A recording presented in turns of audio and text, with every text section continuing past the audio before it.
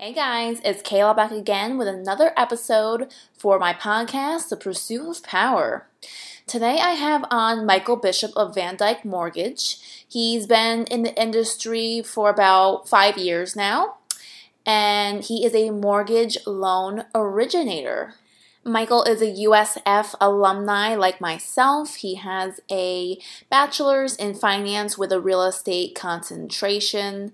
And in this interview, he gave us a look at what a mortgage originator / mortgage officer role is like, a deeper look at the real estate side of finance, gave some great insight on how to be a successful MLO, tips and advice regarding mortgages and first-time home buyer information.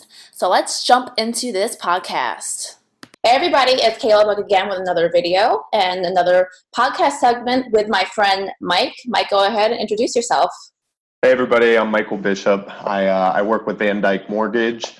I'm going to be here to answer any questions today that you guys might have about possibly taking a look into the MLO field and getting involved with mortgage lending. So how did you become interested in this career? I would say it's a joint combination of a couple of different things. When I had transferred out of FSU and kind of came to USF, I kind of switched my degree and dove into finance. And one of those finance courses that I took was real estate financing. Now, even though it was like more geared and centered towards commercial lending rather than residential lending, it was still kind of an open introduction to what that field may be like. That in combination with, having an aunt who at one point or another owned a mortgage company that had merged with a nationwide lender, I've always been exposed to kind of mortgage lending, and I knew that was going to be a field that might be of interest to me. So when I graduated, it was the first kind of open door opportunity that I took a look at, and I rolled with it. Were there ever any other professions that you were interested in, either in the realm of finance or not? Oh, yeah. So everybody in my family is in business in one way or another. My dad, for 30 plus years, was a business consultant for both Arthur Andersen and Deloitte. He pretty much ran the consulting practice here in Tampa. So I constantly was exposed to what that area of business looked like. I knew some of the pros. I obviously knew some of the cons with that. But it was more so when I got to college and started pursuing initially my MIS degree or ISM degree, depending on what college you go to. I kind of realized I really wasn't that interested in the technical side of the programming and that style of classes. I knew I wanted to do something a little more sales oriented without that IT background. So it was kind of a quick transition out of that, but that was a big one for a while. For your finance degree, you did a real estate concentration, right? Mm-hmm. Yep. Did they cover the whole mortgage industry? Did they talk about mortgage loan originators? I would actually say the classes were more so centered towards commercial, kind of with like a lot of the grad classes.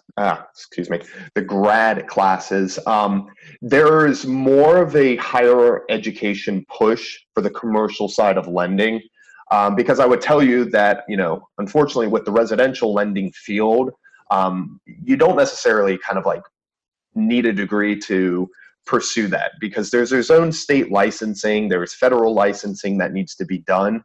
But as far as excelling in this field, there's not as much of a higher education, I guess you could say, necessity as there would be such as commercial. So it was more so geared towards commercial, but don't get me wrong, a lot of the application for it from that end can certainly be applied to residential as well. I don't think USF even has the real estate concentration anymore.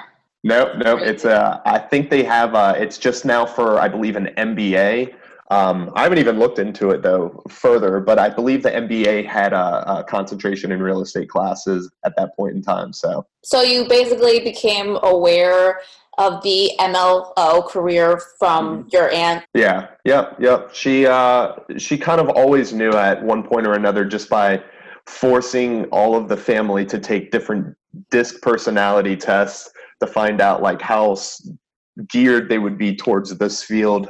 She knew pretty much right away that she wanted me to kind of hop on that train and become an MLO. So I went along with it. Do MLOs need to pass the NLMS in order to work in the field?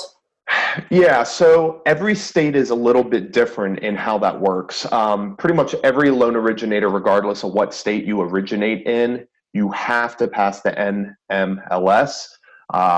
Now, outside of that, there could also be state requirements for operating and practicing. So Florida is obviously one of those states. Now, when you are taking your NMLS, you do have a federal portion of the test that does basically allow you the rights to operate with within 30 other states, but they're typically like smaller states, not a high saturation of people. So like North Dakota, South Dakota, things like that.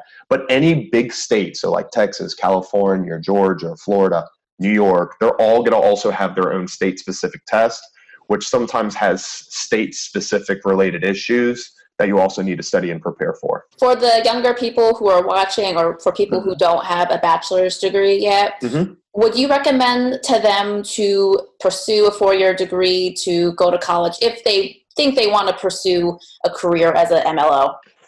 This is, I guess it's going to kind of go against the grain a little bit here, but I know so many people that are in this profession, and it's really more so centered around other qualities and strengths that you have as a person. I feel like I could have been just as successful in this field, without my finance background to kind of pursue and excel in this. It's, there's several people in the field in our company that I know that, either come from mathematics. One of them's a psych major. One of them was a teacher at one point in time. That it isn't necessarily about mastering finance to understand and encompass it as a whole. It's going to be understanding your product suite, understanding kind of some formulas and ratios from the finance era that you need to have a good grasp on. But it's more so recognizing your client's needs and understanding what loan program is going to best suit them for their purchases. So what I say, I guess to better answer the question, did finance help better prepare me for this field? Yes, absolutely. Do I feel like it is an absolute requirement for people that may be interested in this field to, pursue, that they have to get some sort of higher education with a concentration in finance or some sort of business background? Absolutely not, no. So in general, would you say going to school for finance was worth it for you? Yes, absolutely. I guess just based off the last, 07, 09, we can quickly see how easy it is for the world to kind of turn from a market standpoint, and just from economic collapse, I guess you could say, that there's a few things that have kind of triggered in my mind. So number one, moving forward into the future, there's such a huge component of what the years to look like to come are going to be. There's been a big push from a lot of big businesses like, Amazon, Berkshire Hathaway, where they're trying to really automate real estate. They're really trying to get an all-encompassing package built. So it is from start to finish buying a house. And, we've seen the formulation of websites like Zillow and these just mega online presence of different sectors in real estate that, to some extent, my job could be very automated in the years to come. Now, at our company, we've always taught that this business is very much belly to belly, and there's value in that. So I don't think there's going to be the perfect formula or solution for a few years, but to some extent, I did want to have a business and a finance background, just because I knew that this opens doors for other opportunities that may come. Would you say you use anything that you learned in college now in your career? I would say the biggest things that I learned and use is going to be a lot of both psych and management practices from classes. So I took most of my electives in psychology, only because I saw use in them for applications in business. Understanding people's needs, understanding their hesitations, getting through objections. Business is very much emotionally related. So that was actually very helpful kind of in this field. The management side, though, is you are constantly interacting with several different parties on a transaction. Different people have their different roles. So pretty much every deal, to some extent, you do have to be like a manager on, and everyone's needs are certainly different. So the management classes really helped from that perspective as well. Yeah, you definitely have to be on top of people to get transaction to go through. You have no idea. So let's get into more of the career. What's the difference between a mortgage loan originator, a mortgage loan officer, and a mortgage loan broker? Sure. So in my opinion, we speak about our loan originators. So we obviously use the term mortgage loan originator at our company. The first two are pretty much interchangeable. Mortgage loan officer, mortgage loan originator. That's basically the same description of a person. That's just somebody that operates on the front end of the business, sets up the loans, talks to the clients, puts them into a certain product offering, and basically handles their pre-qualification and pre-application and their pre-approval from the very front end. Now, these are also the people that are going to handle and oversee the loan while the loan is in processing and underwriting and basically going through its due diligence course to get to closing. Mortgage loan broker is slightly a little bit different, and I'll still touch on how an MLO or mortgage loan officer or mortgage loan originator is also a broker in some instances. A mortgage loan broker is somebody that connects different lenders or lender partners to the client and basically serves as an intermediary. He may have access to a lot of different products and can figure out what the best one's going to be with the best rate, and just he's basically like a middleman. Okay. The reason why I say that they can also be a mortgage loan originator, so like myself, whereas we are a direct lender, meaning we operate just like any other big bank, SunTrust, Bank of America, Wells Fargo, whatever. We lend our own money. We have our own warehousing line that we pay from. We also have portfolio product offerings and different brokered options for programs that we cannot offer inside our company that we can still broker out in certain unique situations. But that's basically the main difference between the three. So do you consider your job as an MLO kind of a sales job? Yes and no. So there's different facets to the business. And I think kind of going back to something that I answered earlier, you can handle this business in multiple different ways. You can kind of come from the standpoint of being more centered towards building relationships with referral partners like realtors, in which case you don't actually need to pursue the sales as much as you otherwise would if you were not handling your business in this manner. There are several, though, loan originators that are, cold calling, paying for leads, just trying to like market social media, traffic social media that way to pull people in. And, they're just hitting the phones all day long. They're just trying to knock them in, knock them out, get them into processing. It's repetition. It's all numbers. I saw more so value in building the relationship end with my referral partners, with realtors, and aligning my business with their business so that it's mutually benefiting. I think that's the better approach, because otherwise you would literally be on the phone just all day long cold calling, and that's not how I wanted to set up my business. So, but it very much can be. So as a MLO, do you receive a base salary plus commission? What's the industry standard? So the industry standard for most loan originators is everything that we do pretty much operates in basis points in the market. And it's going to be a certain percentage of what the loan amount is that we lend on. So I would say most loan originators get paid a fixed percentage that's obviously written into their contract off their loan amounts that they write. However, in my specific situation, whereas I operate as an MLO on a larger team, our financing situation as far as our salary and whatnot is set up a little different, so that there's different structures involved that help stabilize the feast and famine aspect of the field. I would say on average, your typical salary from what the average LO is probably writing is going to range maybe between 60 and 90,000 is the industry average, I would say. It's also area dependent. It's obviously going to be performance dependent. Now, as far as like how my salary is centered and geared, whereas being on a team element where we're leveraging staff to obviously bring up our loan volumes and to bring up the loan quantities that we're doing. I get paid a fixed salary. On top of that, I get a sales volume bonus. I also get a small percentage of a commission for operating as such. And then we have team performance benefits as well. So however good the team does, everybody on the team does well. So doing it this way kind of helps maintain and level out the pay so that it's a lot more consistent than, you have one great month and then you may have one slow month and then you have an okay month. Like everything's kind of constant at that point in time. But, a lot of people in this field, I know several people in this field clearing $500,000 and up a year.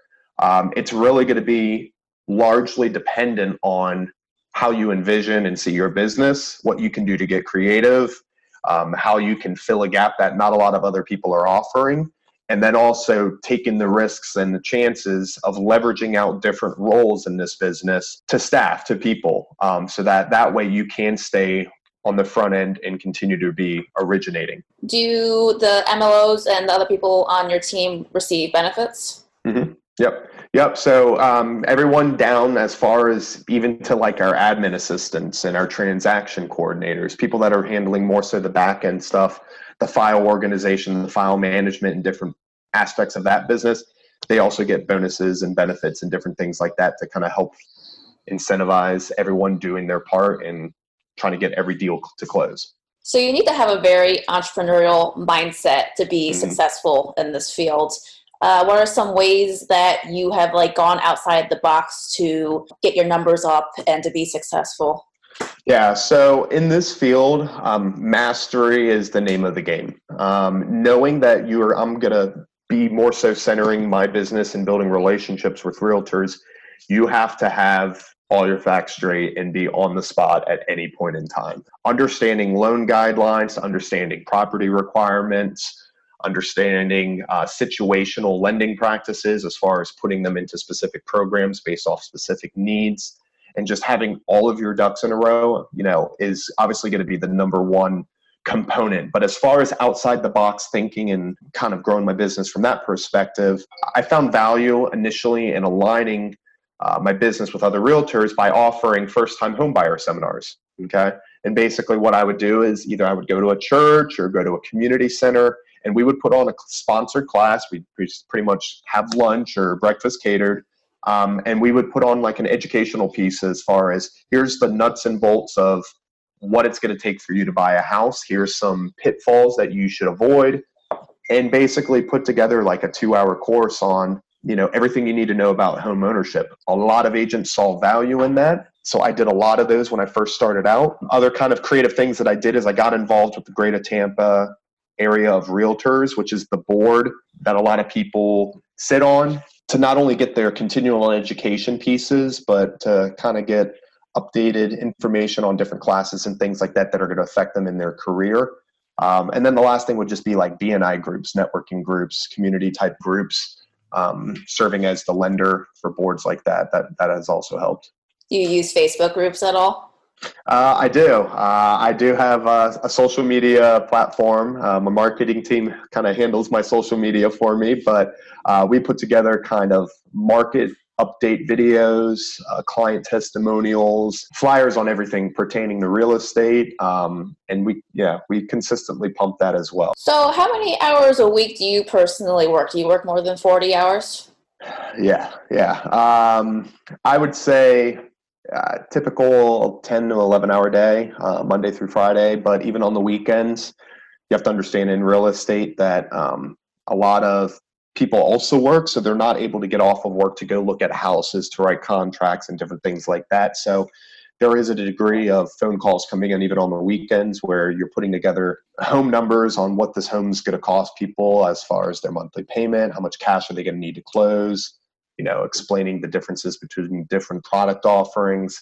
So having those conversations a couple times over the weekend is pretty standard as well. So what do you think has really set you apart from your peers and has led to your success? I would say, as far as separating myself from other people in the industry or other peers of mine at my company, it's just honestly just been drive. I'm a very ambitious, driven person. I kind of hold myself to high standards. So when I was first getting involved, when I had literally no business, I took more so of a role as a loan officer assistant to my mentor.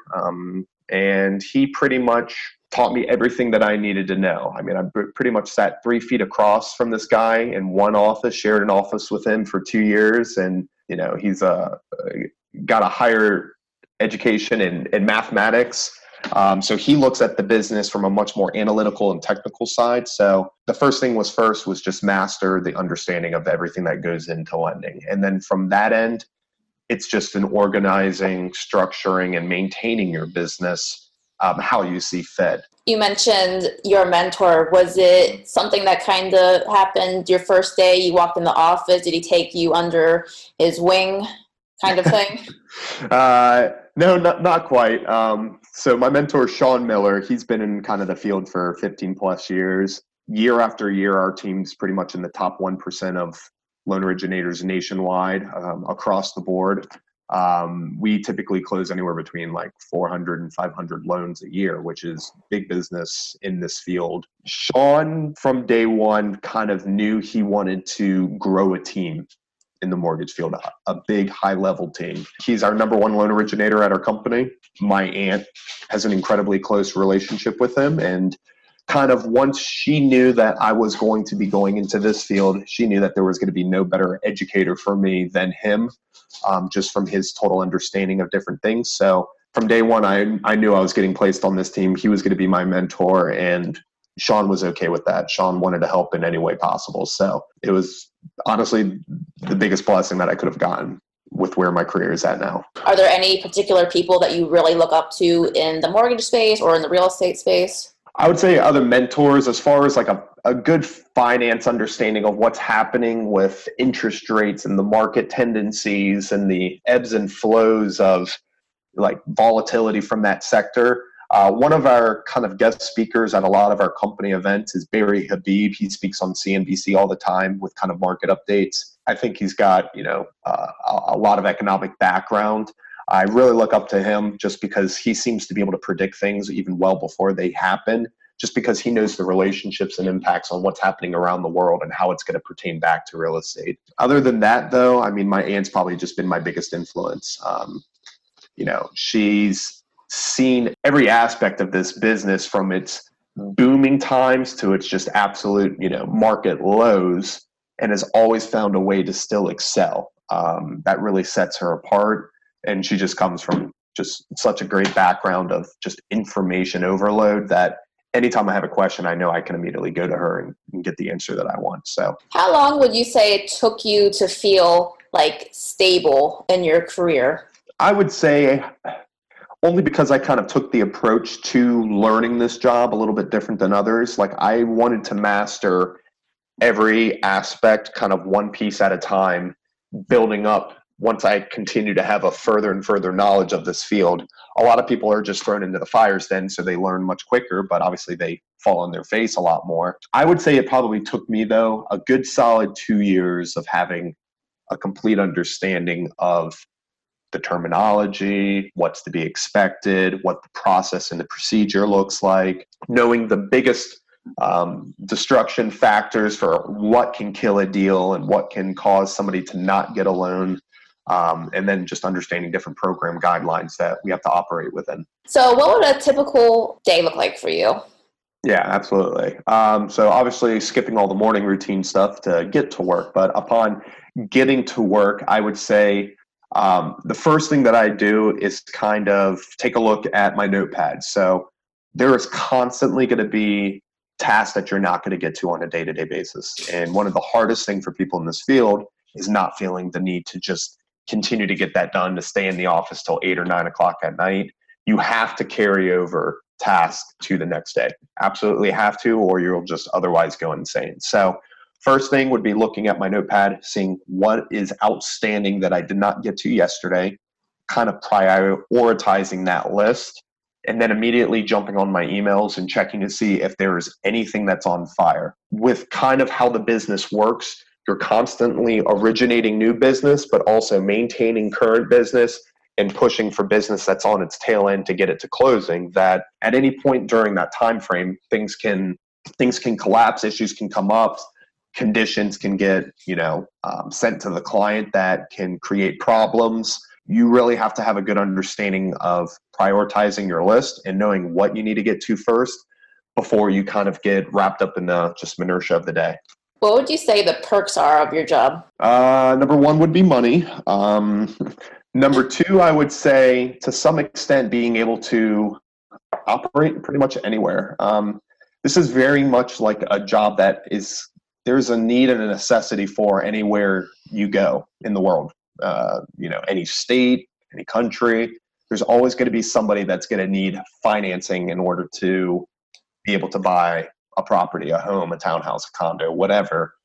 Just because the availability of people that truly don't have, savings and money kind of put aside to be able to buy a home cash like people used to do back in the day, that time's come and gone. Just the amount of people and the interaction with people is certainly good. My biggest purpose and why I do what I do is just specifically centered towards the people that have made this like a long-term finance and investment in their future type of a goal.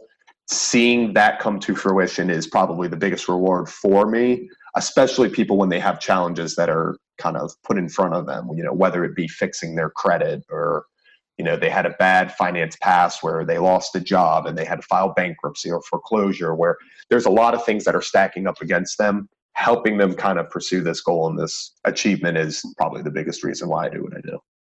Would you say that geographic location can heavily affect your success in this business?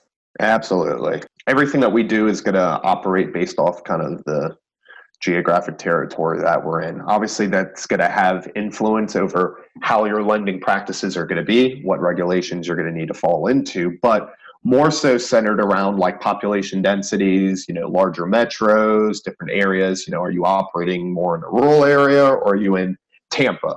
Are we operating in like the eighth fastest growing city? Or are we operating in, some mountainside over in Colorado? That is all going to have a huge, tremendous impact over, number one, what type of loans you're going to be writing. If you're in Kentucky in a more rural area, you're probably going to be looking into things like a USDA loan, which is like, 100% financing, more agriculturally based. There's benefits for that. Whereas if you're in like Tampa Metro, where the name of the game is numbers, you're going to have a lot more products that you're going to be able to offer. But you're also going to run into a lot more issues. You're going to run into people coming from the standpoint of they're just trying to flip homes. That may cause appraisal related issues. I would say if you're looking for making the most amount of money, though, you should obviously be trying to align yourself in operating in and around a large metro to just have the volume and have the traffic that you're going to need to kind of get your business to where you want it to go. Do you deal with a lot of flippers? Yeah. So there's different lending practices that need to be met in regards to different loan programs. Some of the biggest flipping rules would be like, on an FHA loan, you have to wait until the 91st day from when the home last sold before it can go under contract again. On conventional and FHA loans, if there's a certain amount of equity that's reestablished in a home from where it last sold, like I had one the other day where it last sold like 3 months ago for $130,000 and it went under contract at $240,000 in 3 months. So they did a lot of renovations and a lot of home repairs where that's a lot of equity that's built in a very short period of time that it can cause things like the different providers to require a second appraisal for a second opinion of value. So, once that starts happening, not every two appraisers get to see the same property eye to eye. There can be discrepancies of value and different things like that. But yes, I do handle a decent amount of flippers. It's becoming more and more prevalent, especially as there's somewhat of an economic shift right now currently in the market. So it's only going to grow. What would you say are the hardest parts of your job? Ooh, my hardest part of the job, I would say, is probably detachment and separation of my emotions from my clients. I take every file very personally. So when things come up or different issues arise, if I don't get an answer that I want to hear, it doesn't bode well for me. That's probably one of the biggest things for me. I would say aside from that, I do struggle with time to time kind of organizing, maintaining my pipeline. I'm not the greatest at as far as having different systems in place within like my email server and whatnot to allocate and prioritize. I would still say struggling with organization is probably the hardest one for me. Other than that, though, those are probably the two biggest ones for me. That's the hardest part of business for me. A lot of people, it's having the tough conversations, explaining the numbers, explaining why you did what you did to kind of cater the loans to these people when they kind of see things differently. A lot of people in this field don't necessarily have, I guess, the courage enough to have the tough conversations when they need to be had. How do you make sure you get people the best deal, the best mortgage for them? Number one is going to be obviously staying up on what's happening in the market. When it comes to like interest rates and whatnot, the biggest thing that we need to do is align the timing of the interest rate lock to the optimal moment. Obviously, if we know right now we're at a point where rates are dropping, all more of the reason why you need to stay up on what's happening in the world, what's happening in the news, and what's happening in the market. Because if you need to basically be following the trends in the direction that the rates are going. Right now, obviously, rates are going down. So you really kind of want to continue to float that interest rate as the market continually improves to basically be on ahead of the game to offer the best possible interest rate to the client. Aside from that, knowing the programs and the different offerings for different styles of loans backwards and forwards and what the minimum requirements are for each and knowing what application for different loans are going to be best suited for clients is probably the next best thing that you need to do, because every loan program is different. Every loan program has its own requirements, and they come with different interest rates, different mortgage insurance, payments, different things that are going to impact a person's end financial results that you have to have a lot of different product offerings, but you need to absolutely kind of center and align the best possible one for the client, and then you need to do a good job explaining why that is the case. I'm curious, do MLOs in the same company or in the same office, do they see each other as competition, or is it better for everybody to work as a team? In Tampa, there's just so much business to be had. We don't even really see other MLOs as competition. I mean, I think in Tampa alone, there's something like 40,000 registered realtors, but there might only be a couple hundred loan originators. There's more than enough business to go around, and there's more than enough transactions that happen and transpire every year in Tampa that if you're doing what you're supposed to be doing in your business, you'll be successful in your business. You won't feel like you're starving or, not generating enough business. As long as you're doing the right things, you'll be fine. Are there advancement opportunities for MLOs? Absolutely. For people in our company, a lot of our corporate managers, department directors, different things like that, at one point were loan originators. It just takes a certain degree of mastery and application knowledge of what all goes into real estate and lending to excel in different fields. So like I said, even people that are starting as just admins at our company, the more they stay and the longer they stay, if they ever want an opportunity to pursue processing, you'll see them take on like a junior processor role, and then they become a processor. One girl we had used to be our admin back in the day, and she's one of our top processors right now. She used to just answer the phones and kind of organize stuff for my aunt and different things like that. She took on a junior processing role, excelled in that, and like within a month, she was already a processor. So yeah, and everything's going to kind of be centered towards your personality type and what you're going to be strongest at. If you're very analytical and salesy and different things like that, obviously you'll want to pursue something like the loan originator role. If you're more stable and calm, cool, collected, and very organized, but not a very much a people's person, something like a processor or an underwriter or compliance specialist, back of house stuff would be absolutely centered to them. So where do you see yourself going in the future? What's your dream now? Oh man, I have no idea. I know myself personally, I want to continue further investing in real estate. As far as career opportunities and different things like that, I mean, I have zero complaints with where I'm at right now in my life at my age. I'm going to continue doing what I'm doing. I'm going to start actively pursuing investing in real estate investment opportunities like rental properties and different things like that to kind of help boost some additional income and different things from a passive standpoint. But I don't know. Right now, I'm happily enjoying where I'm at, but we shall see. What is the interviewing process like for MLO jobs? Yeah. As far as like interviewing goes, mine was obviously a little different because my aunt was the one interviewing me.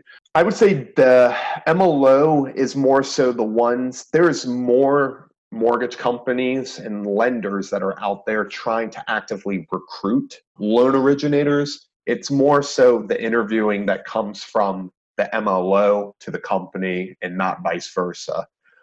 Different things that an MLO can certainly be aware of and ask is is there any sign-on bonus that you'll help pay me? Because obviously, a lot of companies have them sign non-competes.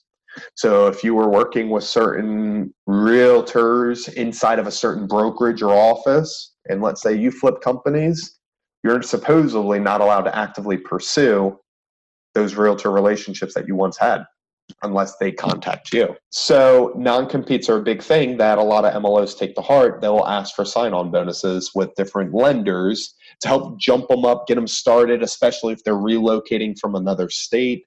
The biggest question that's obviously asked is what their basis point compensation is going to be based on how they get paid. Are they getting paid 150 basis points, 200 basis points? And that's going to equate to a certain percentage of their loan amount that they will keep as their income. So that is basically your contract salary. Okay. Other things like that, if they're going to have an opportunity to work in-house versus outside. I've been an in-house lender my entire career now. I have no interest in working outside. I really find value in the educational, in the face-to-face, belly-to-belly aspect of this business. Being able to teach in a training room, put on classes, educate realtors, and kind of just be there on call for them when they have questions. That's a big point for me. So a lot of MLOs certainly will ask, is this an in-house opportunity or am I working outside? Meaning, am I working from home? Am I on my own? Am I traveling all the time? Those I would say are the big three. Now, can you only help people in the state of Florida or can you do nationwide? Yeah, so it's state dependent. Like I said earlier, when getting your NMLS, you have to take a federal portion to pass and to be able to operate. And then some states require state licensure as well. So in Florida, obviously I have my license for Florida and I also passed my federal test exam. So there is technically like 34 states that I can operate within. But most of the bigger states around me where I would have people that I know trying to move to, you would also have to have the state test passed in that state as well to operate. So Sean on our team, my mentor, like I said, he can operate in Georgia and Florida. I can only operate in Florida from a state licensure standpoint, but different states are out in the Midwest and up north and whatnot. I still technically can write loans on. Would you say that the mortgage industry is a hot industry right now?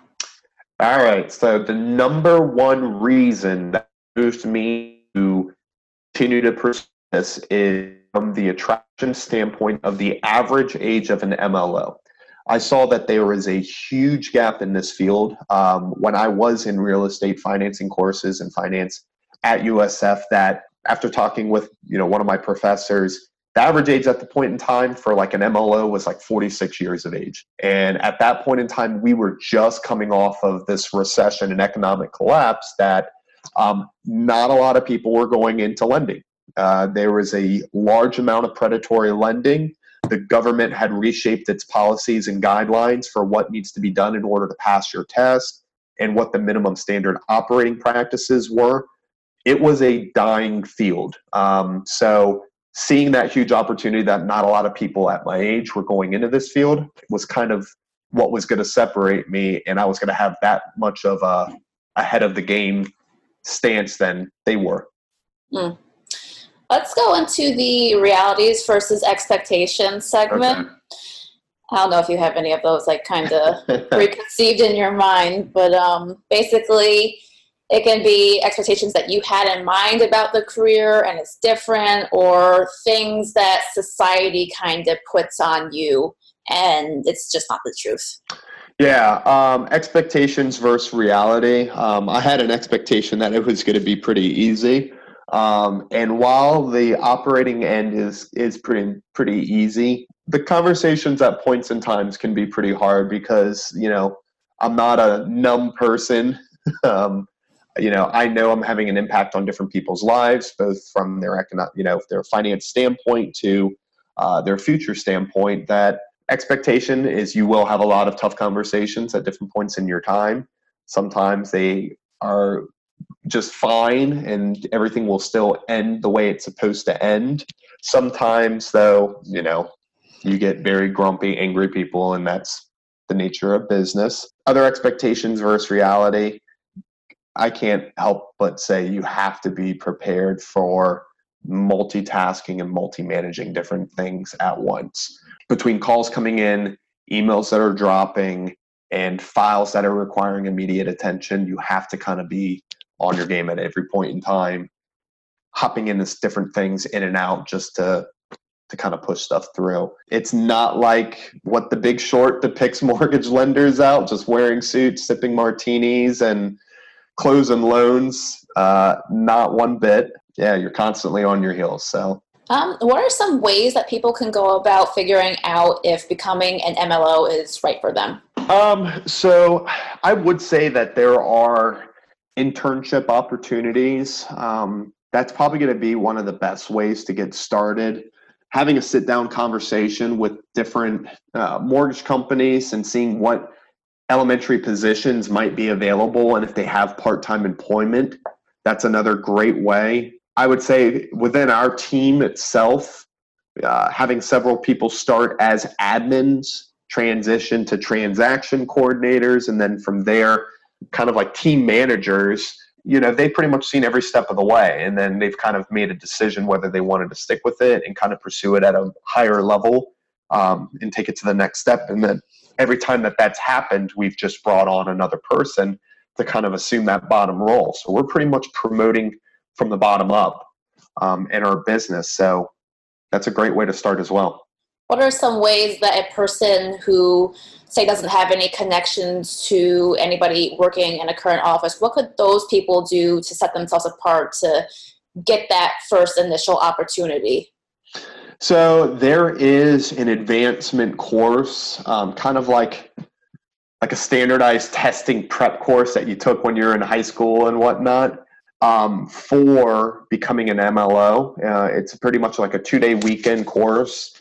They have an instructor come in and teach it.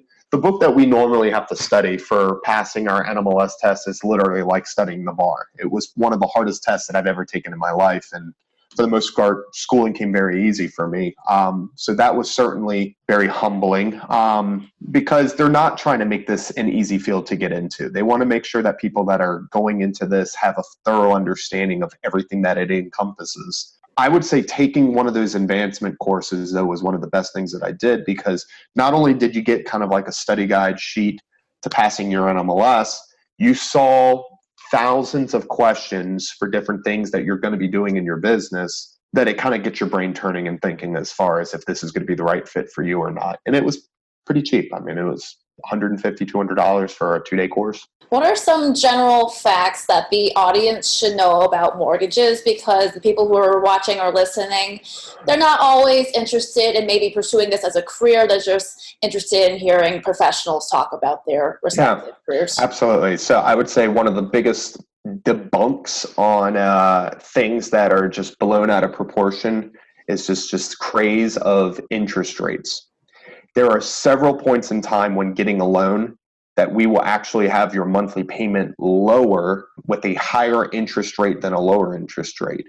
Not everything is in mortgages should be centered around interest rates. It should be centered around what your monthly payments are going to be, because when you amortize everything out for 15 years, 20 years, 30 years, this is going to be the result of what the total costs of getting this loan are for you, not what the paper says as far as your interest rate's concerned. So different lenders have different opportunities for different things like mortgage insurance.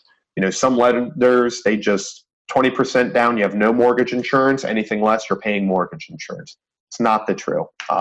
Understanding different offerings for mortgage insurance is going to have a huge impact on setting up your client for success. Down payment assistance programs are constantly changing, constantly available, both from a city, state, and county level. So if anybody's a first-time home buyer, make sure you're asking your lender, are you an approved, state of Florida first-time home buyer lender? Do you have any down payment assistance options? Because if you don't ask those things, they don't know to offer those things to you. There's a lot of opportunity for a lot of cash left on the table from that end. I would just say anybody that is interested in getting a loan, getting a mortgage, we're not turned off by answering your questions. There's no such thing as a stupid question. If you have any questions, you should be focused on building a close relationship with the lender that you're going to be working with. Go into this understanding everything that you're doing. And if there's one area that you still don't understand, continue to ask questions on that so you have a thorough understanding of what you're getting yourself into. What advice would you have for the people who are interested in this career? What's your general tips, advice, and thoughts? I would say put yourself out there to as many people as possible, because you don't know what your relationship with one person, what doors that is going to open through somebody else that you're going to have a continual relationship in. Networking is the name of the game in real estate. It really is. It's sometimes not what you know, it's who you know. You just have to align your business with the right people in their business as well to kind of see eye to eye on different things so that you both can benefit off each other. That was the hardest part, was sometimes saying no with people that you didn't necessarily want your business aligned with. But once you found those right people and you have that kind of click, it's cake from there. Any other last thoughts you have for today? No, just thank you for the opportunity to come on and speak with you and kind of help educate everybody about this field. Hopefully my answers are revealing and truthful enough that you guys will have a good grasp as to what real estate has to offer from the finance end. Oh, thank you, Mike, so much for coming on. I'm sure so many people are going to think this interview is so helpful. Sure, absolutely. And thanks, everybody, for watching. See you next time. Take care, guys. Thanks, guys, for tuning in to this interview with Michael Bishop of Van Dyke Mortgage. If you guys enjoyed this episode, be sure to share it and leave us a review here on Apple Podcasts or any other platform that you may be listening to this podcast on. See you around in another podcast episode.